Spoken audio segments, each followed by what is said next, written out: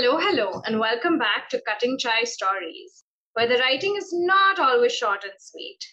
Unlike the half servings of milky tea we call cutting chai back home in India, today's episode is coming to you very close from home because I am speaking with Shivani Tibriwala, a poet, playwright, and screenwriter from my hometown of Bombay. She is the founder director of No License Yet, which is a theatre company that produces socially relevant theatre. And she herself has written and directed 12 plays, which have been published and performed in India as well as internationally. Also, Shivani just happens to be a good friend and my neighbor from before I moved to New York. So, hi, Shivani. It's so good to speak with you. Hi, Jayati. Lovely to speak to you. Lovely to be on here today. I've had a lot of different kinds of writers as guests on this show. I've had memoirists and poets and journalists and editors, but this is the first time I'm speaking with a playwright. How does one get started with the writing of plays? That's a great question. I honestly don't really know. I think you just kind of plunge in. I think the thing that sets playwriting apart a little bit from the other forms of writing that you mentioned is that it's character driven.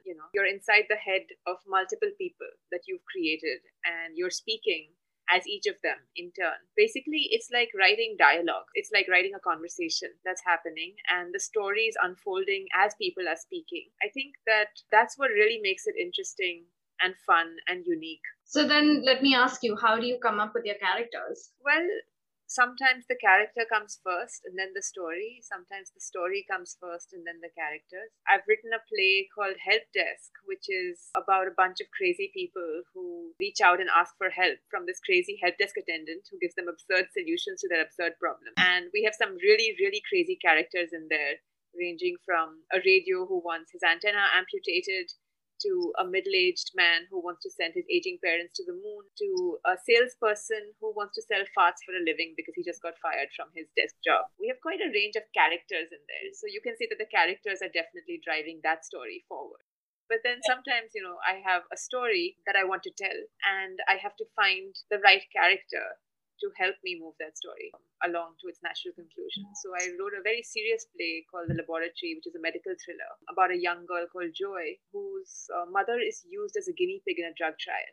Joy's fight for justice against the multinational pharmaceutical companies ends up leading her to eventually lose hope.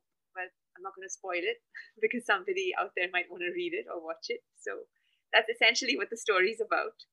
So Joy was the character that I decided to create to help me tell a very, very serious bioethical sort of based story by centering it on a very, very young, idealistic doctor who sort of helps the audience to empathize with what's going on rather than it becoming a very dry issue based kind of story. That's a challenge that we struggle with in journalism. I mean, putting on my editor hat, how to make readers empathize with something that can feel very far from their lives, especially when you're trying to be socially conscious or you're trying to talk about social justice issues.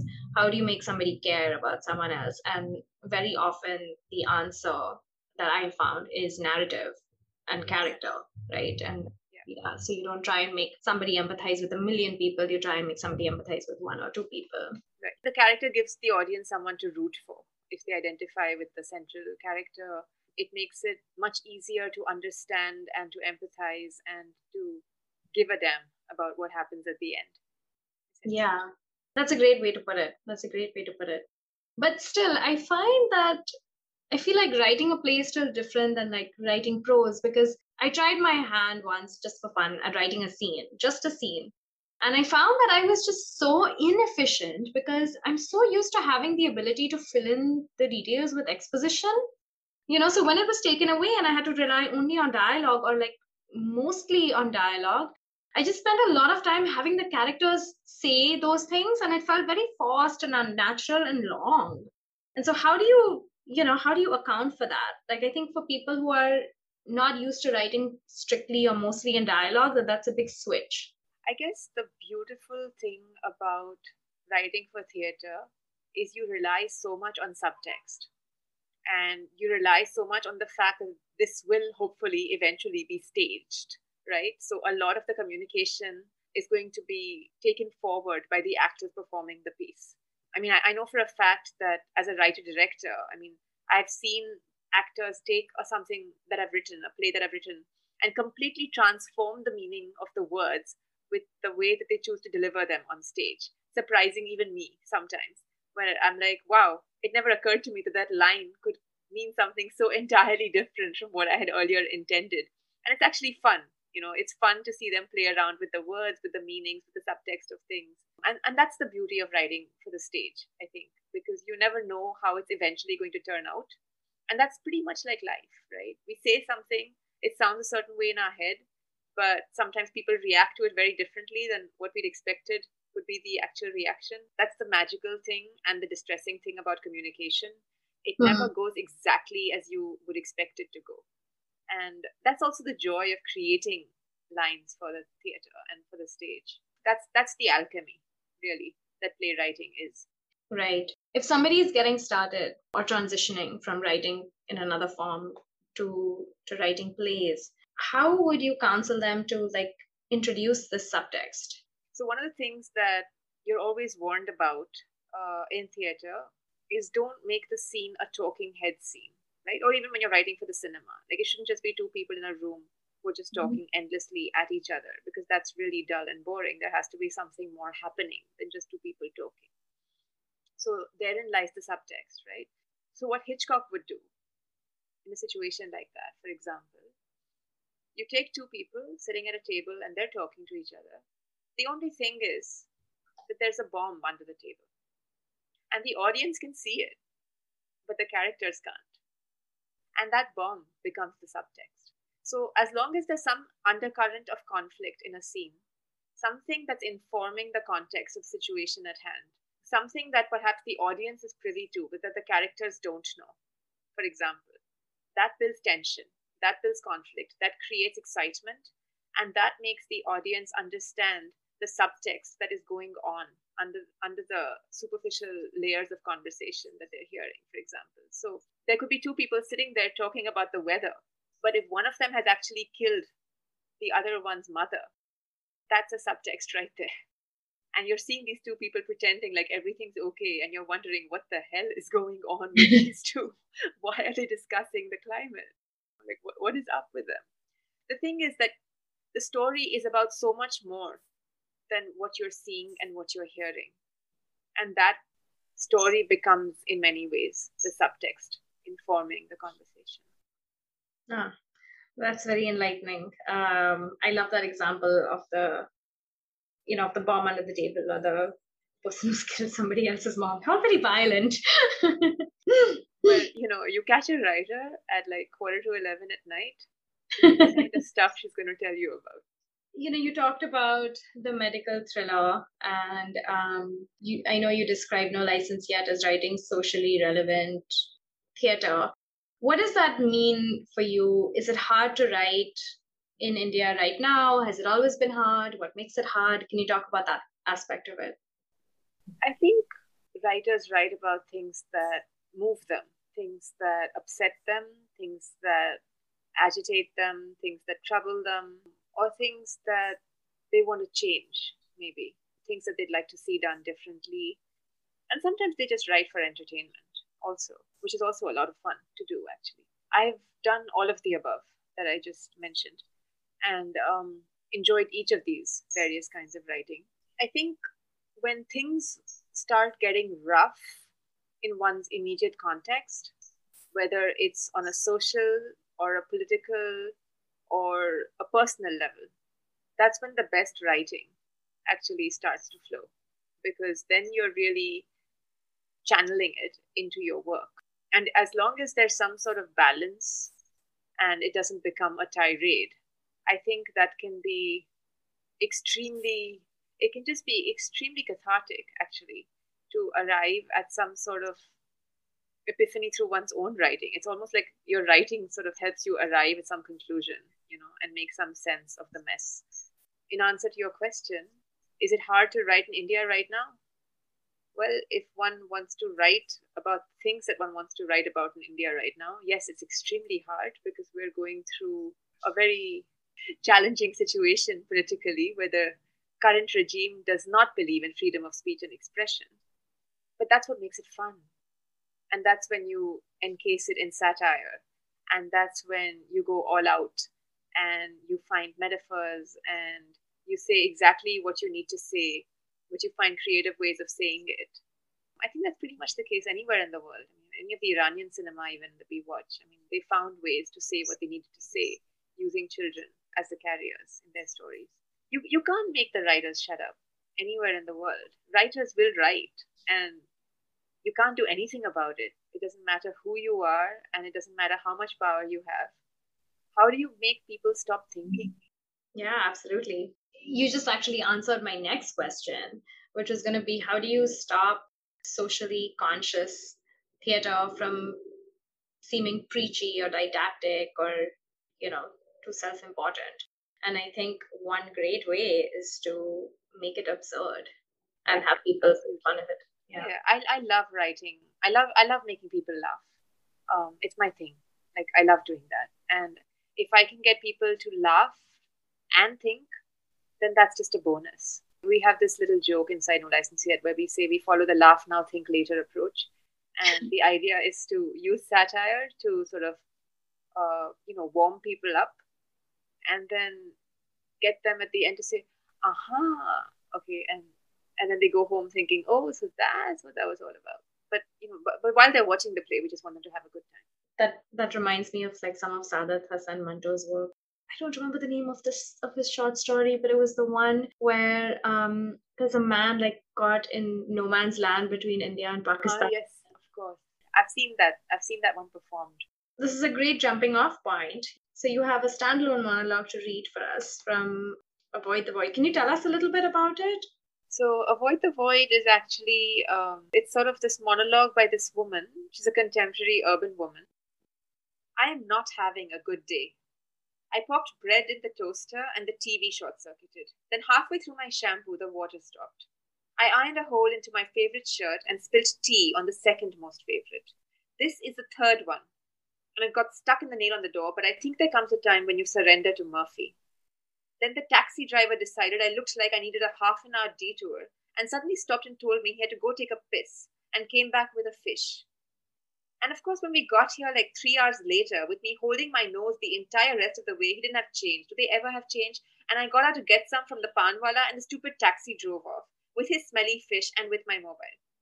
To top it all, my boyfriend told me last night that he wants to break up.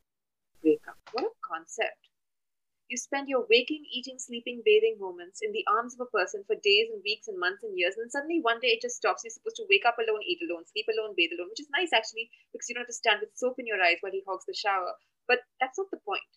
So you're suddenly not supposed to think about him anymore. Poof, he's gone. Just like that. Out of the universe. Or your universe, anyway. How does that work? Is that normal? It seems like there would have to be something physiologically wrong with you for that to work. Like some sort of system malfunction. It's a relationship, not a chat room, damn it. You can't just log off. But people do it all the time. It's okay to do anything as long as everyone's doing it. And everyone is doing it. So suddenly it's as alright to be breaking up as to be seeing a shrink. One usually leads to the other anyway. We're amazing creatures, human beings. We can adapt to anything. Amputate an arm or a leg, you'll get used to it after a while. Get a metallic one instead. Remove a breast. You can live with one. And there's always silicone. Get rid of a husband, get a dog, and a vibrator. That takes care of most voids. So I know you guys can't see me right now, but I was smiling through most of that. I totally see what you mean about, getting people to laugh first as a way of bringing them in. So can you tell me what you were thinking about when you wrote that monologue? Oh, so that wasn't the entire monologue, right? That's just right. That's less than half of it. It's just an excerpt. Basically, it's this woman, Sandra, who's at her shrink. She's just come there, as you can see, to discuss this breakup that she's had with her boyfriend the previous night. So we start off with this rant by this woman who's stressed out and, she's going through this sort of emotional roller coaster. And actually, by the end of the monologue, she sort of comes into her own. She realizes that she actually doesn't want to be this sad martyr or some sphinx rising from the ashes. And she just, at the end, she says, I want to be the queen of the jungle.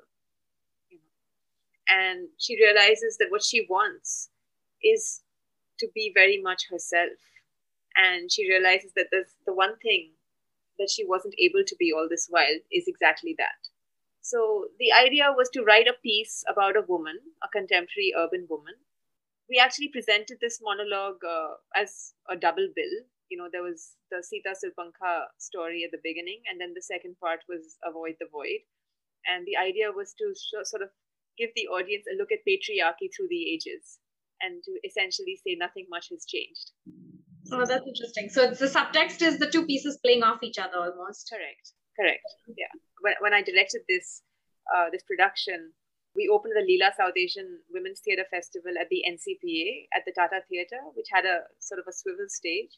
So one half of the stage was the Ramayan set, and then the backside, the other side, was this contemporary setup of a woman with her shrink.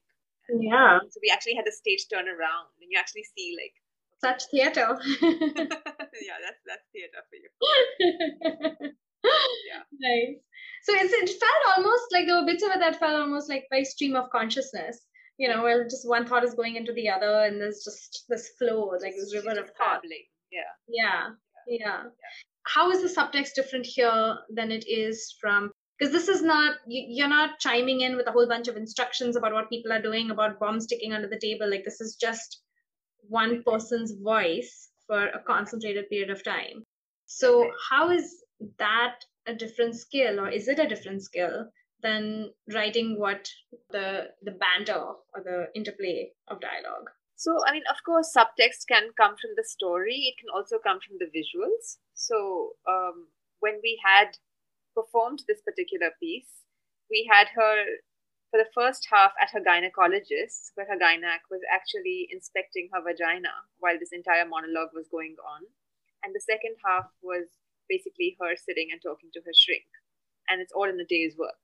Right? You go to the gynac, you go to the shrink, you get your body checked, your head checked, everything checked. And by the end of it, you're the queen of the jungle. So the idea was that no matter how much we think may be wrong with us, we're actually just fine. Right? So that kind of, in a sense, played off the subtext right there. So, there's different ways to play with it. Either, the character is busy doing something that is completely unrelated, seemingly, to the words coming out of her mouth, and then it all ties in at the end. Or then sometimes you just have an expression that totally belies what you're saying, and the audience is thrown off by that, where you're not really sure, does she mean it? Does she not mean it? Is she being sarcastic? So there's so many ways to play. That's the fun of writing for the stage, because you just really don't know where the words are going to land. And so do you write that into the script? Do you write that she's at her gynax and then she's at her shrinks? Or is that entirely left up to the director of that production? You can suggest it. I like scripts where a lot is left to interpretation unless essential. Like, generally as a playwright, I find that I try to keep directions minimal, just so that it's just more flexible. It leaves it up to the director to choose, unless it's something that's essential to the script. If it's something that without which the words don't make sense, if it's an essential stage direction, then I'll put it in there. But if it's just my personal preference, then that would probably be on my copy of my notes for my own production. I would not, as a director, interfere with another director. What, in your opinion, makes for a good play? It has to surprise you, it has to engage you, maybe amuse you, maybe exhaust you, maybe entertain you, maybe shock you. The main thing is that it has to elicit a strong reaction out of you, because if you sit there for 60 or 90 minutes and then walk out saying, oh well, or so what, then as a playwright I've failed. For me, it has to move you. It has to move my audience. It has to form some sort of a connect, an emotional connect, an intellectual connect, some connect. So we've talked some about theatre, but I would like to switch gears and talk about poetry a little, because you're also a poet. I remember when we were friends, when we were still in school, I think in the 10th standard, maybe, I don't know, you had this notebook. You would write your poems in blue ball pen, and I remember coming over and reading them. So I know you've been doing this for a long time. But what I didn't know, which is super cool, is that you were instrumental in launching the slam poetry scene in Bombay.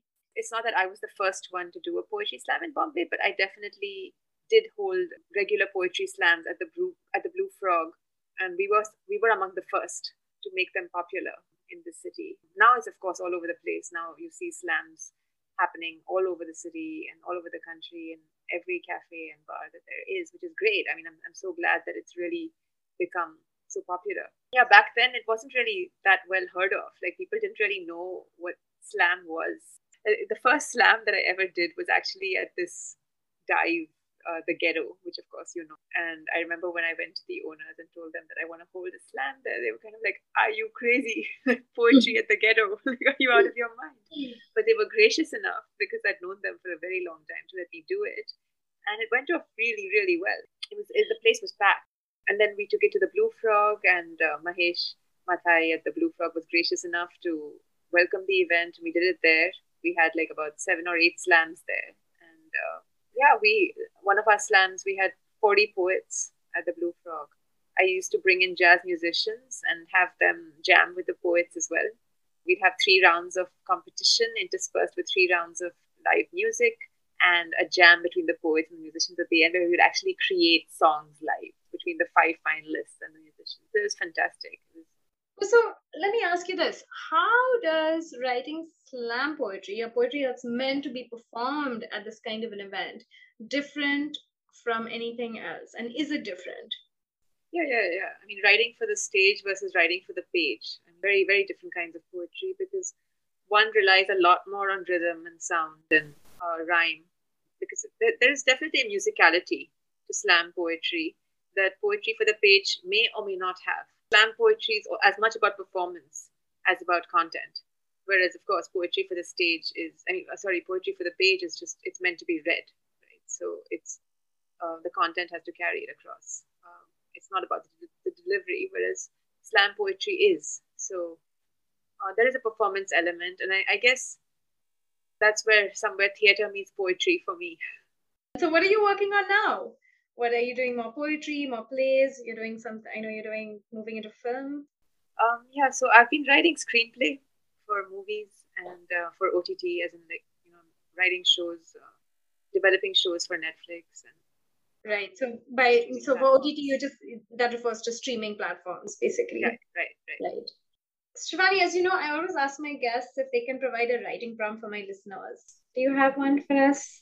Since we've all globally gone through like the shittiest year ever, I thought an interesting prompt would be maybe a scene that they could write, which could be their current self having a conversation with their pre-corona self.